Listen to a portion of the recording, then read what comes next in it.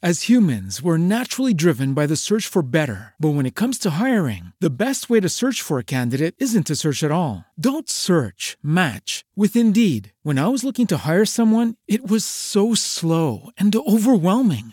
I wish I had used Indeed. If you need to hire, you need Indeed. Indeed is your matching and hiring platform with over 350 million global monthly visitors, according to Indeed data, and a matching engine that helps you find quality candidates fast. Ditch the busy work. Use Indeed for scheduling, screening, and messaging so you can connect with candidates faster. And Indeed doesn't just help you hire faster. 93% of employers agree Indeed delivers the highest quality matches compared to other job sites, according to a recent Indeed survey. And listeners of this show will get a $75 sponsored job credit to get your jobs more visibility at Indeed.com/podcast. That's Indeed.com/podcast. Terms and conditions apply. Lucky Land Casino, asking people, what's the weirdest place you've gotten lucky? Lucky? In line at the deli, I guess? Aha, in my dentist's office. More than once, actually. Do I have to say? Yes, you do. In the car before my kids' PTA meeting. Really? Yes. Excuse me, what's the weirdest place you've gotten lucky? I never win and tell. Well, there you have it. You can get lucky anywhere, playing at LuckyLandSlots.com. Play for free right now. Are you feeling lucky? No purchase necessary. Void where prohibited by law. 18+. Terms and conditions apply. See website for details. This is Nathaniel Lloyd, host of Historical Blindness, the Odd Past podcast. Join us every 2 weeks as we explore the blind spots in our past, uncovering mysteries, exposing hoaxes, and shedding light on obscurities. For the past is a dark and mysterious continent, and looking back, we are but explorers searching for meaning. Find us on iTunes, Stitcher, Google Play Music, and almost any podcast app. I hope you'll check out the show. California True Crime is a podcast that sometimes deals with heinous acts of violence towards other individuals. This podcast may not be suitable for everyone. Listener discretion is advised.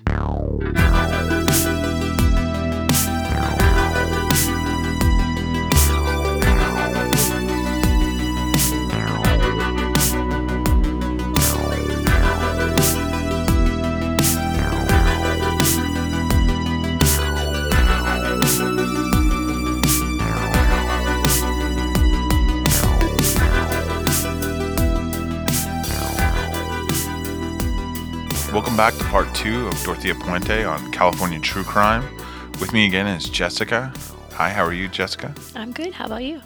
Excellent. In our first episode, we talked about Dorothea Puente's early life, growing up, and some of the trials and tribulations, her early run-ins with the law, leading her up to convictions for forgery, theft, and prostitution. We had just ended talking about Esther Busby and her poisoning and eventual fatality, and the number one suspect being Dorothea Puente. So now in 1982, Dorothea again is arrested by the police for the drugging of victims and stealing from those people. So the same sort of behavior. Yeah, except she ratchets it up a little bit. Instead of drugging people and just sending them to the hospital and things disappearing around it, she gets arrested because she actually drugs strangers and steals from them. Now, Malcolm McKenzie is one of these victims. He's drinking in a place called the Zebra Club, which is also in Midtown, when he meets a woman named Dorothea who expresses interest in seeing his place, which was nearby. When they return to his apartment, she fixes him a drink, and soon he finds himself frozen on the sofa. So he describes it as like he can't move. But he's aware. He's aware. He can see her. He can see what she's doing, but it really is like his description is kind of like out of a movie. Your body's frozen and you see the person. Now, Dorothea starts packing up money and valuables from around the apartment. She even pulls a ring off of his finger and puts it all into a suitcase she brought. And once eventually he's able to move, he calls the police and they soon catch up with her. She had tried to pass 2 of Malcolm's checks, all at a local bar. So she'd stolen his checkbook, forges out his signature, and then cashes them. She's questioned by police. She says that actually she was given those checks by Malcolm. She also claims to be 72 years old. at this time, she's only 53. So as we talked about before, she's full on pushing this. Aging herself up. Right, exactly. In a con job type thing. Right. She also claims to have a medical condition where she doesn't remember her actions. So in this case, she's stealing from this guy, but she's not necessarily trying to murder him. No. Not that this is okay, just that it's a little different than what she does later. Right, and this is kind of a ramping up. So she went from, making her charges sick, and while they're incapacitated, stealing things. A lot of the reports of her stealing, they're stealing petty cash or stealing valuables that she can quickly get rid of. This is totally different. This is her going to a bar to pick up a strange man. Yeah. And what does she look like at this time? Because I know she's aging herself up. Does she have already She looks like the typical, when you think of Dorothea Puente, you have like the white hair and the big glasses and the kind of like sunken in cheeks. And she that's the way she appears now. She kind of dresses this part. A lot of people talk about the amount of makeup she wore, really heavy into perfume. So she still likes all of the... Yeah, she likes the same thing. She's dressing, even up to the time when the police arrest her in L.A., everyone talks about the way she dresses. So it's almost like a costume to her. Yeah. Now, she also attacks a woman named Irene Gregory at a beauty parlor who had fallen. The woman identified herself as Betty Peterson, and she had met Irene recently and had been helping her getting around in a daily routine. So the story is that Irene is at this beauty parlor, and with Betty, it's Dorothea, but she's going by Betty Peterson now. Alias. Completely different alias. Irene and Betty had been doing errands, and they were down for Irene's weekly visit to the beauty parlor. Now, Irene had fallen. Betty gives her 2 pills and told her to lie down and rest. Irene would then say later that Betty acted and sounded like a real nurse. She had taken her blood pressure. She acted like a nurse at a hospital or a doctor.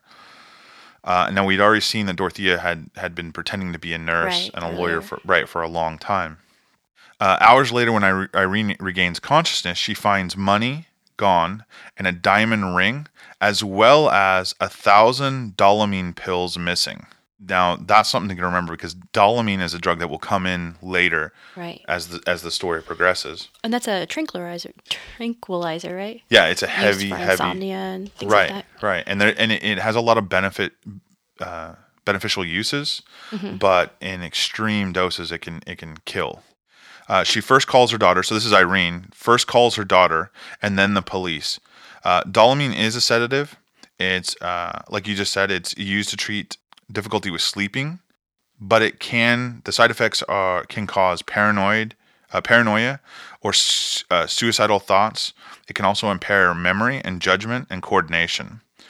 Now, combined with other substances, particularly alcohol, it can slow the breathing and possibly lead to death.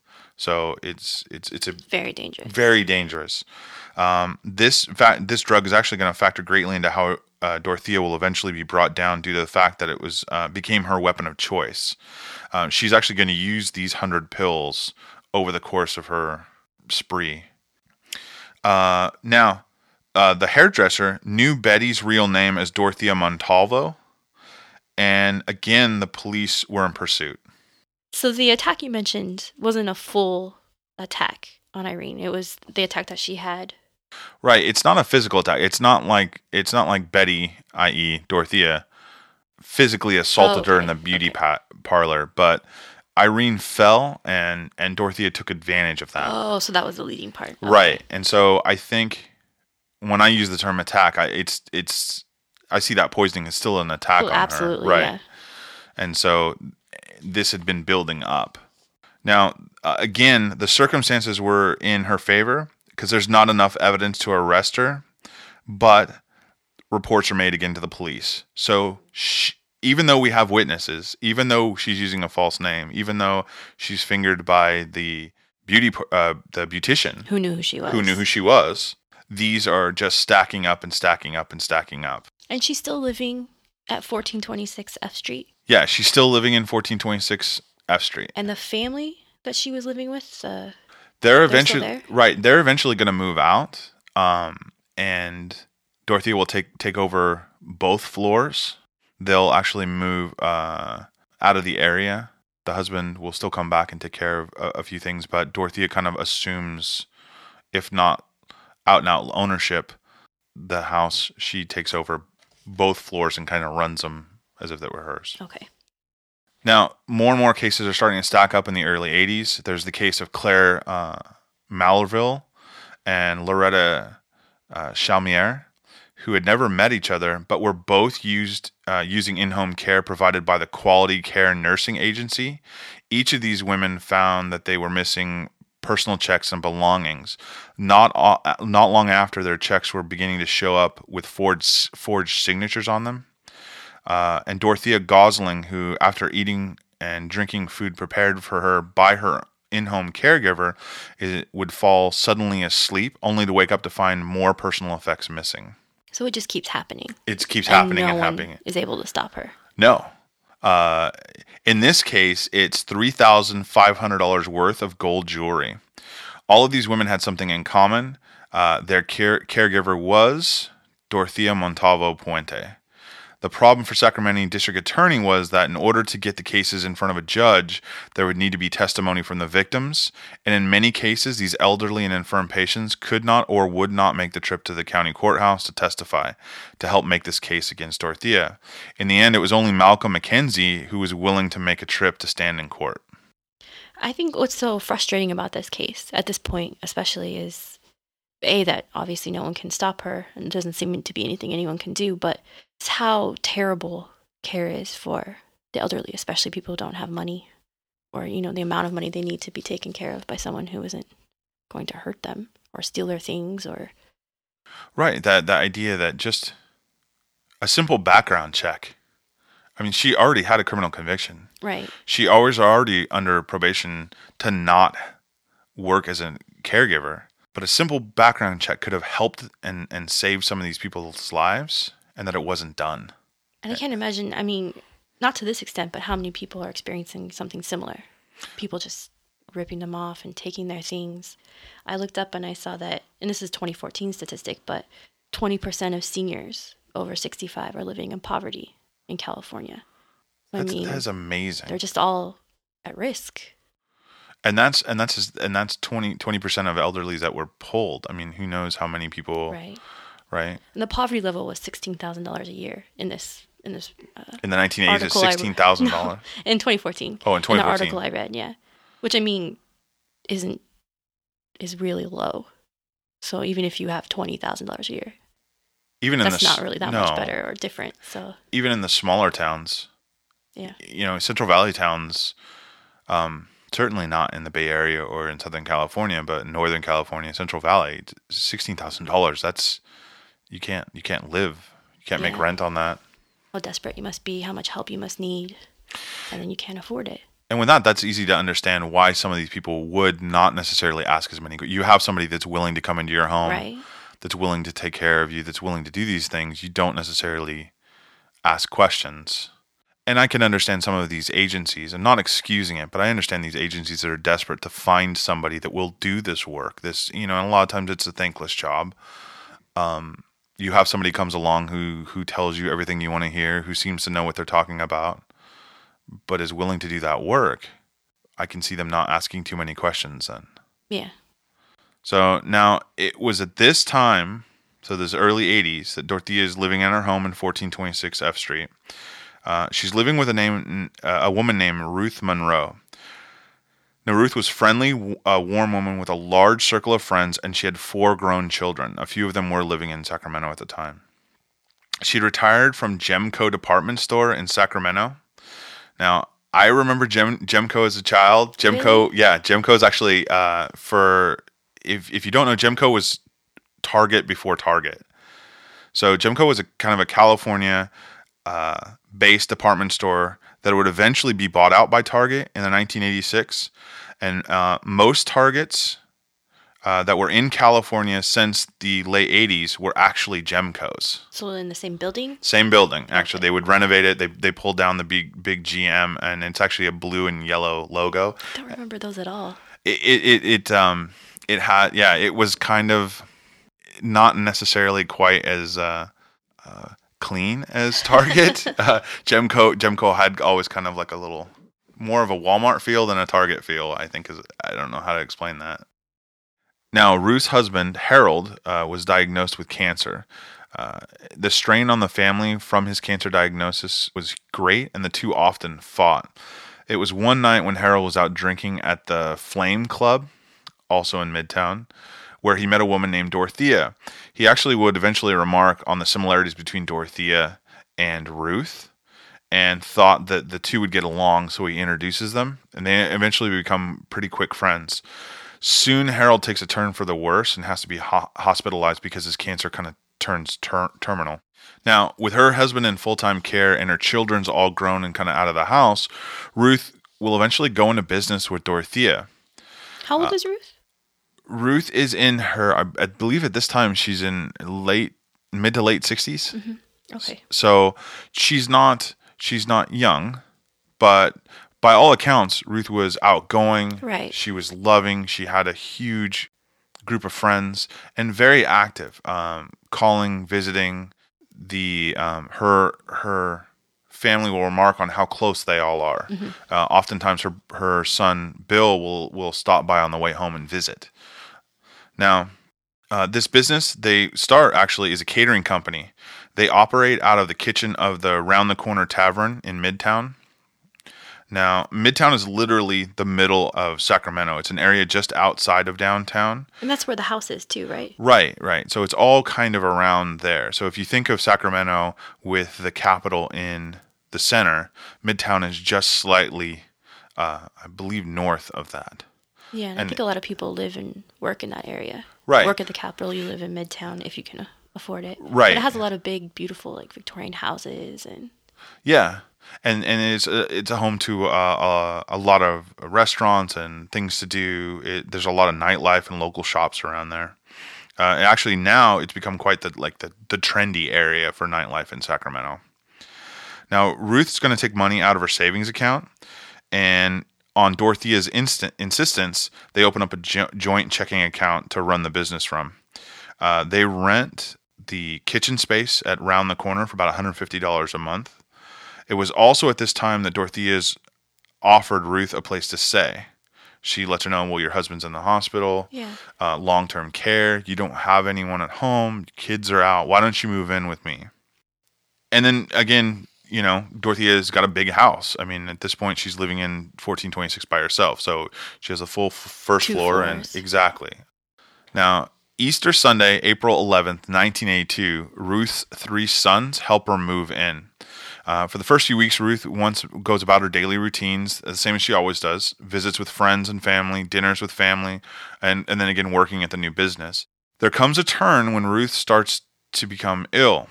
Friends started to comment on her appearance. She starts to look more worn down. A woman who normally makes weekly trips to the beauty parlor and she's always taking care of herself starts to look really kind of ragged. So it happens kind of slow. Well, or just sort of all at once. This is where it's happening almost all. I mean, over the course of a couple weeks. Right. So it's not instantaneous. But it's a big change. Right. It's a lot of stuff happening at one time. Yeah. Which I think maybe outsiders could see that. Well, your husband's in care facility. You're started a new business. You're living with a veritable stranger. Her friends actually ask her if they could take her to the doctor or emergency room. And every time Ruth says, no, that's okay, Dorothea can take her. So we're already starting to see that path that we've seen time and time again. Now, once her friend Carmela Lombardo, who had called Ruth to check on her, was surprised to hear that her friend had no memory of recent events. So she was calling her, kind of chatting her up and saying how things. Yeah. But Ruth couldn't remember what happened just a few days before. Scary. Right. Now, if we remember, Dalmeen's side effect was loss of memory. Ruth told Carmela that she could not remember her actions and did not know what she'd ate or how she'd gotten to bed. Now, on April 27th, so this is just 2 weeks later, a little over 2 weeks. Bill Clausen, which is one of Ruth's sons, came to visit. He found his mother in bed and was incoherent. Dorothea had said the doctor had come by and given her a shot to make her relax and sleep. Bill commented that his mom would be all right and would feel better because Dorothea was there to take care of her. So she's kind of conned several people, not just the person she's hurting. No. I mean, she's hurting all of these people, but... From the research and then interviews with Bill, the son, and some of the court records that kind of illustrate this relationship, she had everyone snowed. I mean, Bill himself, seeing his mother stricken, says, it's okay. Dorothea's here to take care of you. Well, and he doesn't know she's hurt other people. No. I mean, somebody who genuinely cares for his mother, who sees somebody that his mother has become friends with taking care of her. I mean, I know that would put my mind at ease. Yeah. And it probably doesn't help that she doesn't look like someone who would hurt you. Again, yeah, this is a woman who is in her mid-50s, pretending to be somebody in her 70s, who dresses and acts like somebody's grandmother. I mean, it's a perfect disguise. Now, Ruth will die the very next morning. So it's the morning after Bill stops by to visit. Then Ruth passes away the next morning, and Dorothea is the one that calls and tells their family. Which, in hindsight, I can't imagine what that would feel like, to know that the person that killed my mother... Right. After they find out what happened to her. Right, exactly. Her family was perplexed by the rapid decline of a healthy senior citizen. Ruth had always been in pretty good health. I mean, again, stressed, and there's a lot of things going on. Yeah, in life, yeah. Right. In her life. The coroner actually report comes back and it rules the death as a suicide. And this was something Ruth was emphatically against. She, in fact, all of her sons... her children will comment on the fact that Ruth was always against suicide. Do you know what made him rule it a suicide? I found that kind of odd when I was reading this. No, I don't. I didn't find any evidence from the medical examiner of why specifically. If I had to guess, I would say it was a woman, a senior citizen who was under a lot of stress with an overdose of over-the-counter medication. Right. But I mean, she hadn't been well. Her friends knew that. Her family knew that. But on top of that, she wasn't remembering things. So I just don't know what made him rule that instead of, let's say, an accidental death or an accidental overdose. You know, she maybe took too much medicine thinking she hadn't taken it yet, or... Right, not remembering that she'd already taken a dose. No, that would... But just curious. And it's a great point, because I think this is that weird gray area where Dorothea has lived the majority of her life. And I think this is an example of how she could get away with these crimes. I mean, it's easy to look back in hindsight and say, here's somebody who's doing all these bad things. But I think at the time, those questions keep coming up, and they just put enough doubt on it that Dorothea can slip away then. Right. Now, the medical examiner will find that when he examines Ruth's stomach contents, that she hadn't eaten in a few days, and that there was remains of a creme de menthe, which is a cream mint liqueur. And the alcohol and the mint will actually mask the taste of the drugs in the drink. Okay. So she could be drinking that and not knowing it. Now, again, hindsight, we know she is. It's not until after the funeral that the family will find out that the bank account that Dorothea and Ruth started jointly has been cleaned out of all of its money. Now, it's at this same time, in 1982, that Dorothea is charged with the poisoning and forgeries from 1981. So it took the DA an entire year to build this case, to get the witnesses to get the witness to testify, Mr. McKenzie. Oh, that's right. There's exactly, only one. And the DA of Sacramento at the time is a guy named William D. Wood. He's pretty candid about the trouble building this case to begin with, because of the evidence, because he has to convince a court that she's guilty. Now, they were sure that, they being Bill, the son, and his family, they're absolutely sure that this woman that's being reported in local papers, the Sacramento Bee, that has been charged with poisoning local people and stealing from them, is the same woman that poisoned their mom and eventually will kill her. But again, this comes just under the wire because by the time Bill reports it to the DA, Dorothea had taken a plea deal with the court. She's actually going to plead guilty to charges of forgery and forgery of federal checks, theft, and grand larceny. And the definition of grand larceny, which I've heard that term constantly, but I never really understood what it meant. It means the theft of property above a certain amount. So in this case, because the amount was over $4,000 in total, then it becomes a felony. She's eventually going to be sentenced to 4 years and 8 months in federal prison. D.A. Wood could not arrest her for Ruth's murder because by the time that he found out about the suspicions of the family, he'd already went to court adding as many of the victims of Dorothea's poisoning and theft as possible at that time. I'm not sure I understand why he couldn't arrest her for a separate crime. So William Wood, the DA that we're talking about, he actually wrote a book called The Bone Garden that's all about this case. It's a really, really good book, especially because he goes into a lot of the intricacies of the court case. And in this case, he talks about the idea that he had a burden of proof, and that wasn't necessarily always there. You can't go to court with suspicions. You actually have to have proof, and that was somewhat lacking in this case. Even though there's all of these breadcrumbs, that it had to be a strong enough case that he could get her convicted of that. And then by the time he started to accrue all of this, she'd already made her plea deal. So the idea was she was already being sent to prison. Yeah. She was behind bars, and as far as that office was concerned, that was a case closed. Now, if at some point in the future, and this will come back to play, if at some point in the future they had more evidence, then they could charge her with Ruth's murder. But this gave him a little bit of leeway to collect more evidence as they went along. Okay, so she's safely behind bars. Right, exactly. And then in the meantime, we can charge her with new crimes. Now, none of those people had died other than Esther Busby, and that couldn't have been proven beyond a reasonable doubt. Happened like a year later? Yes. And they couldn't have proved that it was with Dorothea's hand. All the other victims had recovered. In fact, the Sacramento Bee ran an article, and the headlines read, quote, "Woman who slipped Mickey draws 5 years." And this article is what actually will lead Bill, Ruth's son, to contact the DA. But according to the medical examiner's ruling of suicide, Dorothea could not be prosecuted at that time. So Ruth and her family would get their day in court, but it wouldn't be until 1988 when 7 more bodies were dug up in the yard of Dorothea Montalvo Puente at 1426 F Street. Now, Dorothea is sent to prison, but she's only going to serve 3 years of her sentence.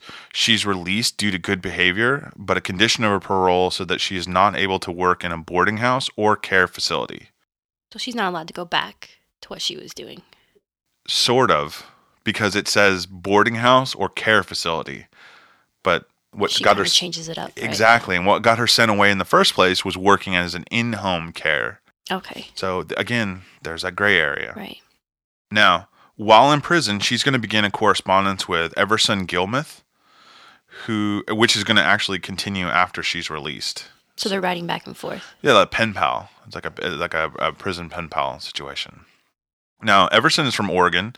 He's a 77-year-old widower who lived in an Airstream trailer pulled by his red Ford pickup truck. Now, he spends time working on wood carvings and moving around a lot. He's also taken to writing to inmates at women's prisons. That's how he meets Dorothea Puente. Now, they struck up a pen pal relationship that develops into something a lot more. When in 1985 she's finally released, Everson drives from Oregon all the way to Fresno, which, if you're not familiar with Fresno is located practically in the middle of California, and it's in the middle of the Central Valley of California. He picks Dorothea up, and upon her release from a halfway house where she was living after she was released from prison. After the 3 years. Right, so she's from 3 years, she gets released to a halfway house to kind of get acclimated, and then that's where Everson picks her up. Now, it was in 1985 that Everson's sister, Reba, received a letter from the couple about their life. Now, his sister lived in Oregon, and Everson was pretty upfront about the fact that he was going to pick up Dorothea in California, and they would start a life together. Some of them were friendly. The letters. Right, the letters. And this is where we kind of see the other side too. Some of them were threatening. And these are letters from Everson. He details how he was done with his old life and he wanted nothing more to do with his family. And these are all letters from him. Right. Okay. Eventually, there was a letter from someone named Irene that said she was Everson's new girl, and that he had suffered from a small stroke, but everything was okay, and now they were coming to Sacramento to get the rest of his possessions from Dorothea, and then they'd be out of state. Now, Reba, Everson's sister, knew that her brother would travel around a lot, and he was kind of, he was a bit eccentric, and that he was an adult, and he's doing his own thing. And I get the feeling that he was kind of a different kind of person, you know? Lived in a trailer and drove around and carved wood and enjoying life. Exactly. Now, at this point, Everson's never heard from again. And she uses the name Irene? The person who wrote the letter? Yeah. Yeah, she uses the name Irene when and that was her friend's name, right? Right. So Everson's not heard from again. It's going to be later revealed that she had killed him in the same manner that she's been known for, poisoning. And by she, we know it's Dorothea Puente. Right. Once Everson's dead, she pays a handyman named Ishmael Flores to come over and build a man-sized box to store some old things that she wanted to get rid of. And that's how she describes it to Ishmael. It says, I need a man-sized box. Person-sized box. Right, person-sized box. Flores builds the box, and then he leaves it at the house. He also ends up buying a red pickup truck from Dorothea. It's Everson's red pickup truck. So he is going to use the pickup truck and then gets paid by Dorothea to dispose of the heavy box once it's loaded up. Dorothea tells Ishmael, hey, we're going to drive this to a storage facility. But on the way, Dorothea says, nah, don't worry about it. Instead, just drop it on the shores of the Sacramento River, and that's where the currents are rising in the middle of winter, and it's going to be swept away, this box. Yeah, and for those who don't know, the Sacramento River is the largest river in California. It's a really, really big river. California gets 35% of its water supply from it, and it feeds a lot of other rivers and dams, things like that. It comes from the Klamath Mountains. It's about 384 miles long. It feeds into the delta and out into the bay. And in this case, it was a method of disposal of Emerson's body, which was in the box. Before Ishmael had ever built the box, Dorothea had paid a friend's boyfriend to move Everson's body and told him that the man had died in his sleep and she needed to get rid of the body because it was starting to decay, and the neighbors were starting to complain about the smell. So Jesus Meza was the boyfriend of a woman named Brenda Torrio, who was a friend of Dorothea and sometimes roommate. She was in and out of county jail a lot and had become friends with Dorothea. And Meza basically did what he was asked. So he came over, he moves the body, and he's paid in cash, and then he leaves. Eventually, that's the box that Ishmael moves then in the truck down the Sacramento River. Well, and it sounds weird, but I think there's probably a lot of things that happen like that don't seem on the up and up, but are kind of normal for places where people might not have as much money or access to things. You know, I mean, they go to underground doctors or people who say they're nurses. And in this case, it seems like from some of the research that Jesus Meza had been in trouble with the law before. I don't think doing something illegal was outside of his purview. And Brenda, knowing Dorothea and having spent time in the house, and then again in and out of the county jail, I think that like you said, somebody offers you cash and you're in need of cash, they sell you a line about somebody passing away of natural causes, and then okay, yeah, you believe it, right? The body's in a state of decomposition. When the body is eventually found, they actually find the body on the river, or edge of the Sacramento River. It's found by a passerby. It's eventually examined by police. The body's in such a state of decomposition that's hard for investigators to identify. Eventually later, much later, it'll be determined that it was in fact Everson Gilmuth. But that's by that point, Dorothea had already been arrested for the bodies found at 1426 F Street. So much later. Much later. Okay. This is 85. She's not arrested till 88. Well, I mean, he's not from California. No. And I'm assuming not been... but his sister probably didn't go to the police and say he was missing or anything like that. So... No, in fact, he... there's no reason to think that's who it is. No, Reba herself, Everson's sister, says, we thought he was living with this other person. And right. Given her brother's kind of eccentric lifestyle, it's easy to understand why... It went unnoticed. Right. As humans, we're naturally driven by the search for better. But when it comes to hiring, the best way to search for a candidate isn't to search at all. Don't search, match with Indeed. When I was looking to hire someone, it was so slow and overwhelming. I wish I had used Indeed. If you need to hire, you need Indeed. Indeed is your matching and hiring platform with over 350 million global monthly visitors, according to Indeed data, and a matching engine that helps you find quality candidates fast. Ditch the busy work. Use Indeed for scheduling, screening, and messaging so you can connect with candidates faster. And Indeed doesn't just help you hire faster. 93% of employers agree Indeed delivers the highest quality matches compared to other job sites, according to a recent Indeed survey. And listeners of this show will get a $75 sponsored job credit to get your jobs more visibility at Indeed.com/podcast. That's Indeed.com/podcast. Terms and conditions apply. It is Ryan here, and I have a question for you. What do you do when you win? Like, are you a fist pumper, a woo-hooer, a hand clapper, a high fiver? I kind of like the high five, but if you want to hone in on those winning moves, check out Chumba Casino. At ChumbaCasino.com, choose from hundreds of social casino-style games for your chance to redeem serious cash prizes. There are new game releases weekly, plus free daily bonuses. So don't wait. Start having the most fun ever at ChumbaCasino.com. No purchase necessary. VGW. Void where prohibited by law. See terms and conditions. 18+. So this brings us to the case of Alvaro Bert Montoya. Now, I'm just going to call him Bert from here on out. That's what he was known for in the area. Now, he suffered from an untreated psychosis, a condition that made it hard for him to maintain a traditional life. So he resigned to live in the homeless shelters and on the streets of Sacramento. I didn't really know what psychosis was. I mean, I've heard it before, so I looked it up. It said that it was a mental disorder characterized by a disconnection from reality. So you have delusions and hallucinations. You might talk to yourself or become easily agitated. And Bert, and that is Bert to a T. Most people in the area knew him. He was kind of a bigger guy, kind of stood out in a crowd, but people really liked him.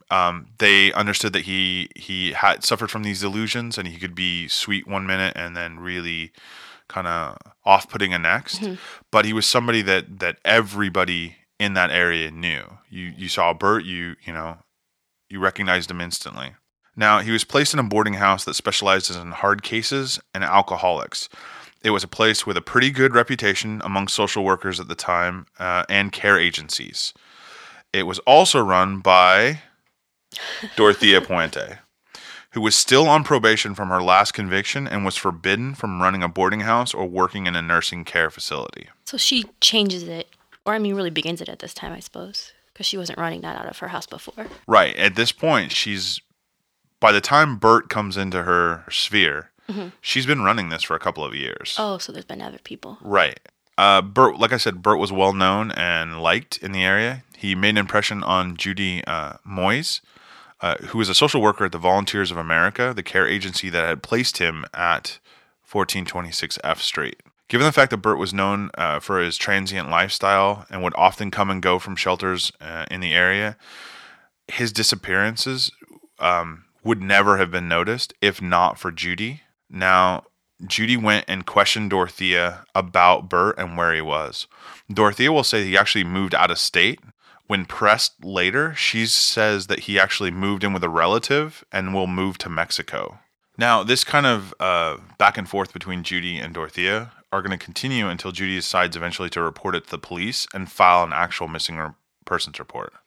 Now, this highlights again this continuing tragedy of this case. Because of the nature of her victims, those being elderly or homeless or with addiction problems, Dorothea is able to get away with for so long because they're not victims that people pay attention to on the nightly news. Right. They're not always accounted for. Someone's Right. not always watching out for them. Right, exactly. This would allow her to operate longer than some other serial killers in America. Now, even though she's on probation that had been extended to 1990 due to the 1982 convictions for forgery and theft and was not supposed to operate a care facility, the state had no real way of making sure that any of this actually got done. The care agencies had sent her clients were underfunded and did not perform background checks. According to probation officers, Dorothea was always accommodating when they would stop by for their visits. There's even stories of her actually making home cooked food for them. Was always super pleasant. But remember that she lived in the second story Right. on F Street. Now, the clients all lived in the first floor.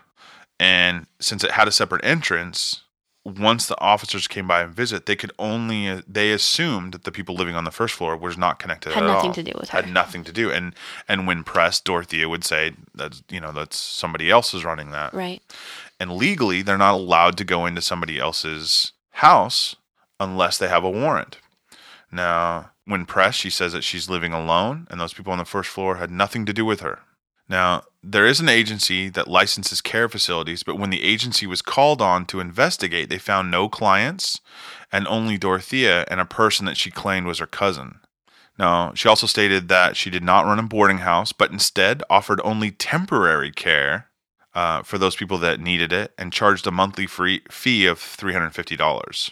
Now, again, this is confusing because she did offer care, but it wasn't in-home care. It wasn't a boarding house. It was temporary care. I looked at and that's the weird loophole. It's temporary care, and there is no definition of what that temporary care would entail. So she's found a way to do this anyway. Exactly. And legally. Right.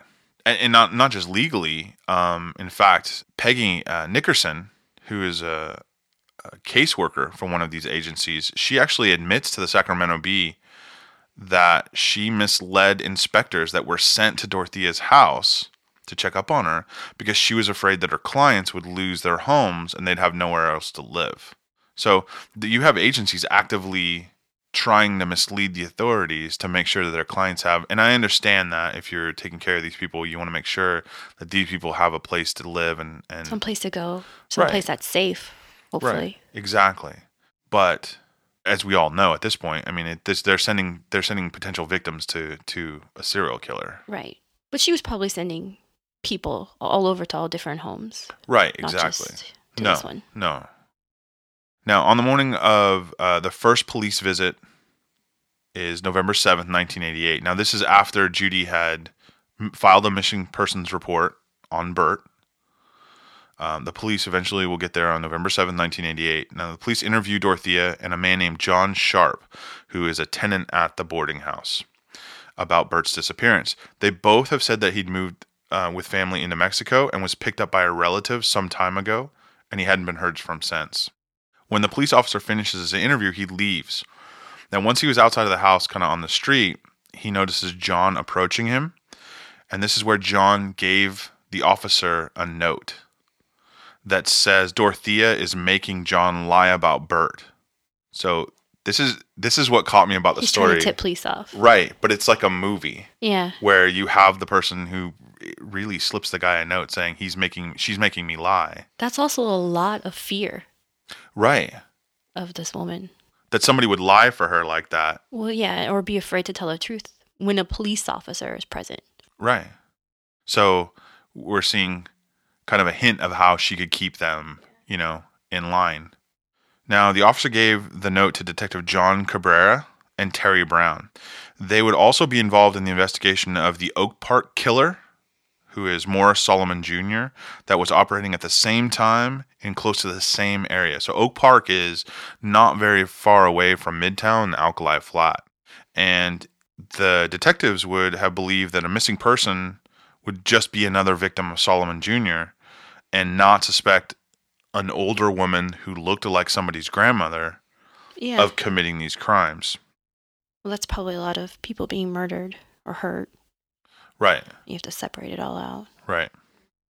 Later on the day of November 11th, 1988, Detective Cabrera and Brown are going to go interview Dorothea about the reports And now they're also going back through the records and realizing that this Dorothea Puente has a lot of other reports, suspicious reports. So they're going to go and interview her.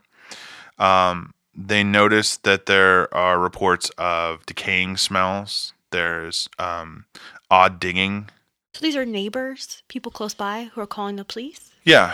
When they really start digging, Cabrera finds out that there's a lot of rumors in social working circles, some about her, that she's abusive, that she's loud, that she screams at her tenants. Mm-hmm.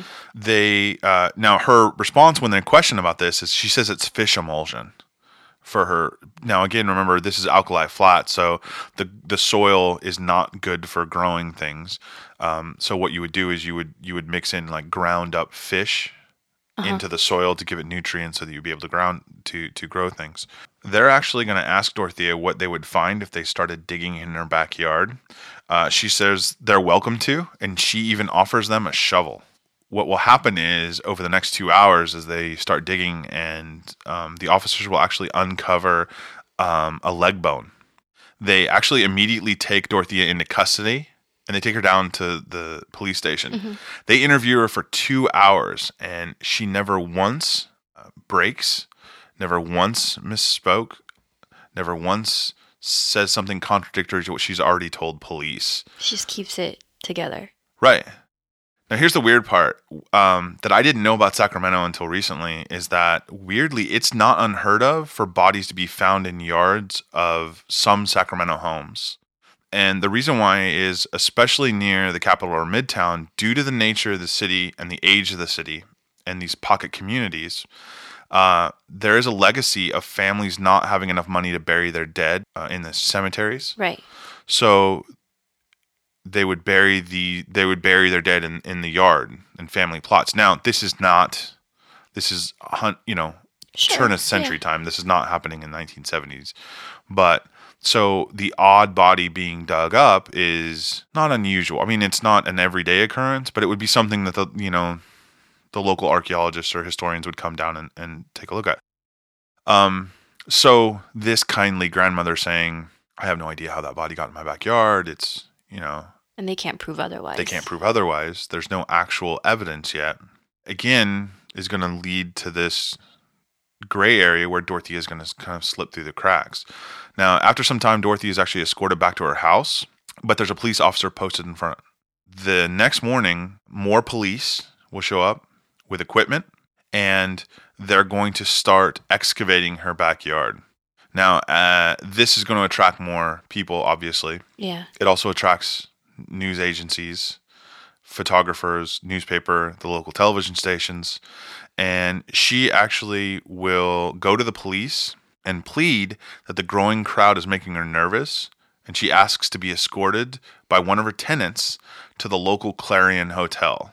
And the Clarion Hotel is just a couple blocks away. Mm-hmm. At this time, it was a really, I won't say upscale place, but it was a nice hotel. I had a chance to stay there when I was a kid a few times, and they had like a really nice pool. And I mean, it's a kind of a fancier hotel. So she tells the officers, I'm meeting some family.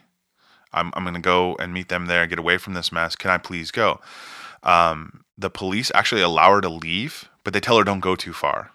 Yeah, I saw a picture today. I was looking at a picture of her, the one where she's leaving her house. Right. And the police officer is kind of holding, I think, the door open for her. Yeah, and that has I think there's an umbrella above her. Yeah, it looks like it's raining. She has like a pink umbrella. Right. And a really like wool red. Yeah, the red coat. Swing coat. Right. Long kind of pea coat with big buttons. Right. And this really dark red purse on her arm, and she's got beautiful red shoes on. She's still in character. No, and what's funny is that purse, they will find out later, but Detective Cabrera will mention in interviews that what they didn't know at the time was that purse was stuffed with $3,000 in cash. And that was she knew they were onto her, so this was her getaway. Now, from the Clarion Hotel, she will flee to Stockton, so a city that she previously she lived in for a little while, hated. She's actually going to take a $70 cab ride from Sacramento to Stockton, which today is about $149 for a taxi. Stockton's not far away, but it's not super close either for a cab. No, for a cab, that's a long ride. Now, from there, she boards a Greyhound bus for LA. Almost immediately, a manhunt is called. The police in Sacramento realize that the person that is responsible for the body in the backyard, especially soon when more bodies come out, is Dorothea Puente. Now, this is a time where these crimes take place actually is a benefit because of the fact that it's in Sacramento. You have local city police, you also have county sheriff, and you have FBI. State police and FBI. So almost immediately, these agencies are called in, and the search for her starts. The problem is, where is she going to run to? Mm-hmm. So we know that she's, from what we've been talking about, she's comfortable leaving for long periods of time. She's lived in both Northern California and Southern California. We also know that she's run to Reno a few times. Oh, yeah. To get married. Right. And from what she has told other people, she has connections to family in Mexico. Now, that's a lie, but they don't know. They don't know that. It's not until about a week later that the full extent of her crimes will come to light, and a man in an LA bar is going to make the connection that's going to have Dorothea arrested and brought back to Sacramento. Now, over the course of the next week, more and more bodies are being pulled out. So this isn't like the first day they find all 7 of the remains. Yeah. This will be over the process of an entire week. So in November of 1988, Charles Wilgus finds himself in LA drinking alone in a dive bar when he meets a woman who introduces herself as Dorothea Johansson. The two start talking about Social Security benefits and how she could get Charles more money if he let her do all the paperwork. They talk a little longer. They have a few more drinks. They talk about how hard it is living on your own and drank for a while. She tells him a story about being a divorcee, that she's starting out a new life. Eventually, what they're going to do is they're going to decide on a date for the following day. And then she's going to take him. She actually asks him for a ride home to her motel. On the way home, he buys her 2 chicken dinners. I thought that was interesting. Yeah. At a local fast food chicken restaurant. And then they make plans for the next day. She doesn't eat the chicken dinners, though. There's a report that she actually has him buy the dinners and then she takes them home.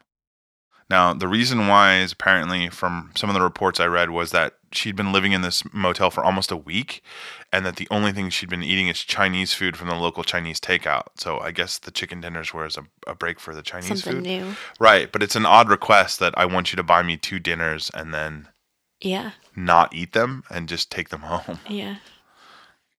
It's not until later, after he drops her off at her motel room, that he's back at his own place watching TV, that Charles is going to actually make the connection to the woman he's been hanging out with. Talking to is on the TV, and she's being sought for bodies being found in her own yard in Sacramento.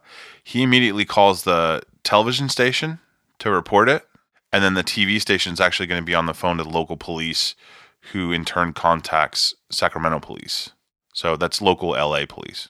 So the Sacramento police wants to be there when she's actually taken in custody and repair some of the damage from having lost their suspect. Because at this point, it's a week on and the Sacramento police and the county sheriff are coming under a lot of pressure and derision from news agencies. In fact, the chief of Sacramento police was in, I believe, Southern California at a police convention and was constantly being asked about it, and he kept blowing it off and saying that he didn't know what they were doing and they had made mistakes. So probably didn't help that there was a picture of them letting her leave. Right, that picture with the bag. Because of the time-sensitive nature of the tip, Charles is supposed to meet her the next day. They want to get to LA as soon as possible. And the charter planes that the police normally use, or the charter flights, they would not be ready in such a short notice. And this is when Mike Boyd from KCRA Channel 3, which is the local NBC affiliate, he says actually that he can get them a plane if KCRA and himself are allowed on the plane and are allowed to ask questions. Oh. Yeah, and this is where we get into kind of sticky. Now, if you don't know, if you live in Northern California and you're of a certain age, everybody kind of knew Mike Boyd. He has since passed away, and there's a retrospective that we'll post on the show notes for this episode, but he was kind of a big deal. I mean, he'd been a lot of reporting for that news station in a lot of key moments in California history. So the police want to get there, so they agree, but there are certain ground rules about how they have to act. So one of those is they were not to ask any questions about the crime at all. I would think that might be threatening to their case. Exactly, and that's the police followed the protocol and said that they would not allow them to pressure it at all. Yeah, that they could sit there, they could record. So in fact, and we'll post this video as well. There is video footage within this Mike Boyd retrospective that shows Dorothea Pointing actually commenting that she cashed these people's checks, but she didn't kill anyone. But they weren't allowed to ask any questions about the crimes. And so they agreed. Now, this decision is eventually going to haunt them because a lot of news agencies that were not in Sacramento, we found articles from Modesto, California, from their paper, the Modesto Bee, who commented that this was checkbook journalism, that the KCRE paid for this news story. For the interview. Exactly. Now, she's going to be returned and booked 1 week after she walked away from the scene of her crimes. She's finally going to be brought to trial in 1992. Now, remember this, she was arrested in 1988. It's not going to be until 1992 that she's brought to trial for not only the 7 bodies that were found in her backyard, but also Everson Gilmuth and Ruth Monroe. So this is when Ruth Monroe's family feels that they will get their day in court. Now, this is where we start to an entire new chapter of the story, because with her arrest and her brought to court, it starts another avalanche of, I guess, bureaucratic red tape and fancy lawyering by her defense team. Mm-hmm. They actually get the case moved from Sacramento County into Monterey County. The trial, when it's all done, even though it's in Monterey County, Sacramento County still has to pay for it. Yeah. So it actually is going to cost the taxpayers over $2 million for this case. Trial. Yeah, for her trial and when it's done. Now, her prosecutor is John O'Mara, who is a one-time homicide supervisor for the Sacramento DA's office. He's eventually going to bring 130 witnesses to the stand, as well as bring the bodies of Ruth Monroe and Esther Busby, as well as Everson Gilmuth, into the court. So not only is it just the 7 bodies, not only is it just Everson Gilmuth and Ruth Monroe, but he's going to bring Esther Busby in and say she's guilty of murdering this woman as well. Now, he would point to the medication that was stolen from Esther's home as the weapon of choice. The state of some of the bodies made the cause of death hard to determine, but the presence of Dalmine in some of them, as well as the fact that they were the drug was not actually prescribed to them in the first place, started to lay the groundwork that would eventually be his entire case. Dorothea's defense lawyers was Kevin Climo and Peter Volton III. Finished their defense that the people had died of natural causes, and if she was guilty of anything, it was stealing the money and then disposing of their bodies, but not murder. They bring that up a lot in the court cases, that she is guilty of theft. She is guilty. A con artist. Right, a con artist. But not a murderer. But not a murderer. That's two entirely different things. Eventually, the jury's going to hear all of the evidence, and they're ready to deliberate. Were they able to identify all of the bodies? Yes. Even there was one that was mutilated. That was the head was removed, but they were eventually able to identify who it was. Yeah, okay. Identify everyone. Now, after everything was both sides of the case were presented, this is where we meet Jesse Sanchez. Now, Jesse Sanchez was a juror in this case, and he's really going to leave kind of an indelible mark on this. Now, this is a capital offense, which at the time is up for the death penalty, but for days and days, the jury deliberates, and they deliberate, and Jesse will stay steadfast in his beliefs that there's not enough evidence. Because of that, the jury was not moving forward. In fact, between July 15th and August 27th of 1992, the jury was deadlocked mostly around the assertion by Sanchez that there was not enough evidence to convict her in a death penalty case. Now, eventually on August 27th, the jury was asked by the judge if further time would lead to a decision, and they all said no, that it wouldn't matter how long they debated. We have one person holding out. The verdict was then read, and Dorothea Montalvo Puente was found guilty of 3 murders: Leona Carpenter in the 2nd degree, Barry Fink and Dorothy Miller both in the 1st degree. She was also found guilty with special circumstances, and this would mean that she would not automatically get the death penalty. So she's not found guilty of either Ruth, Esther, or Bert's murder. So even though the jury said they couldn't come to a conclusion, they do? Is what I'm understanding here? Right, and I think from my understanding of the court documents and the testimony, and then from interviews by the jury panel, the jury was, in this case, was almost 100%. She was guilty of all of them. But this one person, this Jesse Sanchez, was a holdout. He was a holdout on the other cases. So after all of this time deliberating, the rest of the jurors got Jesse to agree to these 3 cases, Leona Carpenter being in the 2nd degree and both Barry and Dorothy being in the 1st degree. And the fact that they couldn't come to a decision on the other one actually caused that part of the case to be a mistrial. Okay. Now, she was convicted with special circumstances, which will play into her sentencing.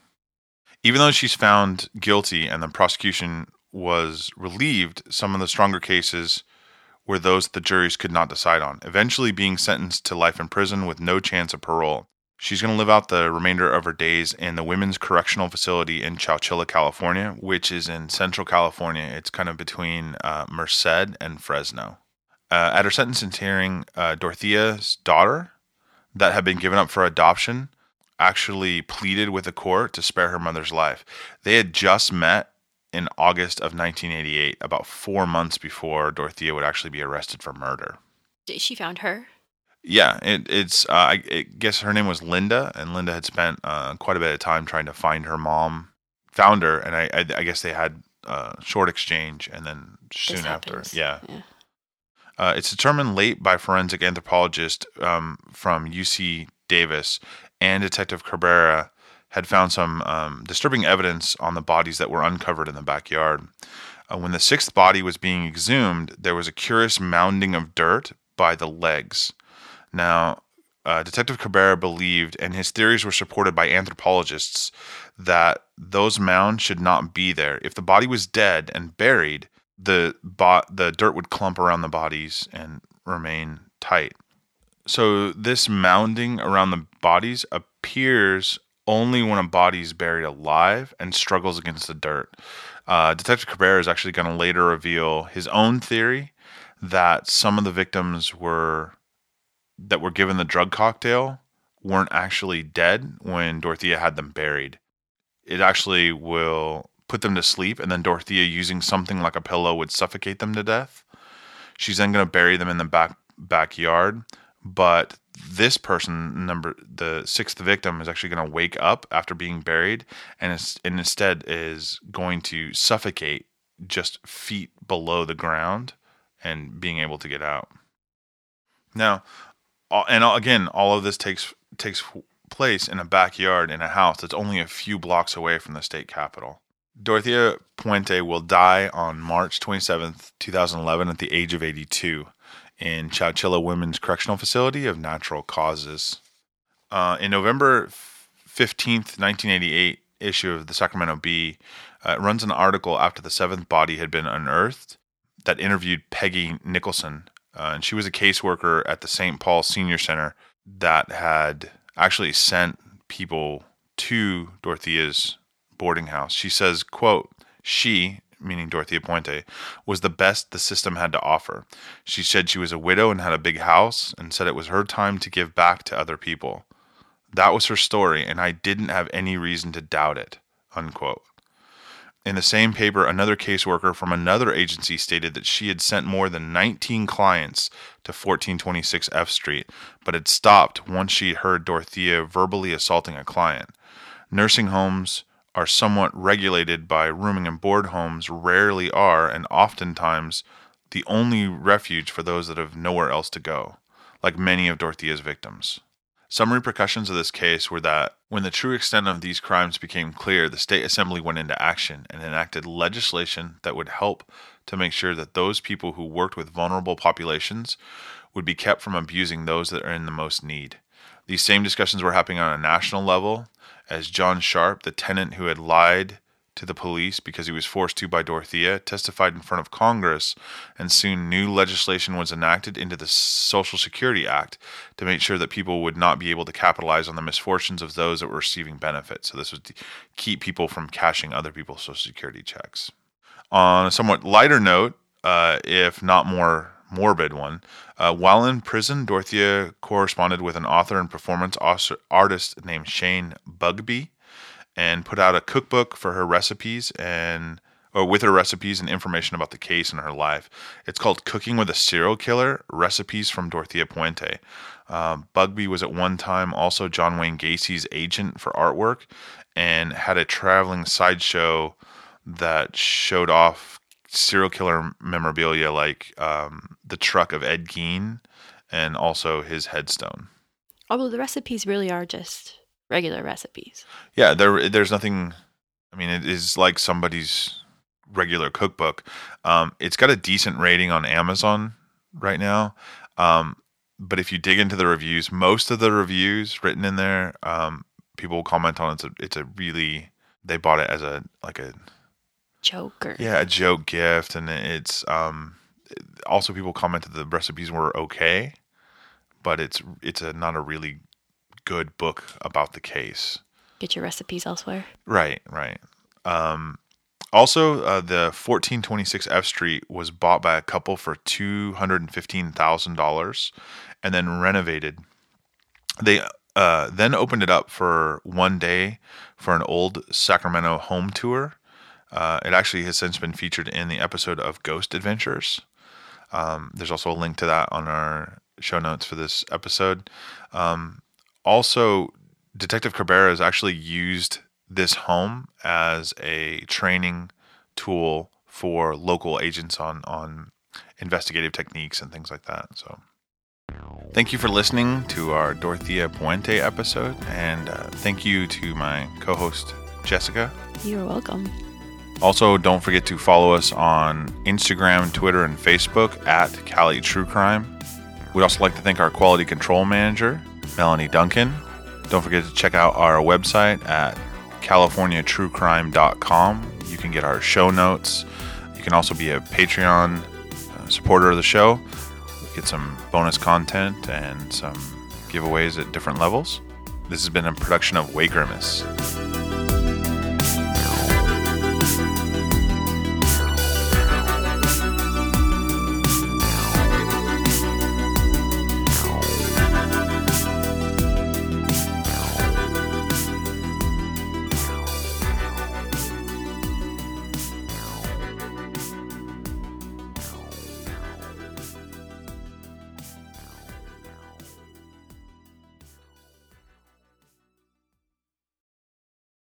Lucky Land Casino, asking people, what's the weirdest place you've gotten lucky? Lucky? In line at the deli, I guess? Aha, in my dentist's office.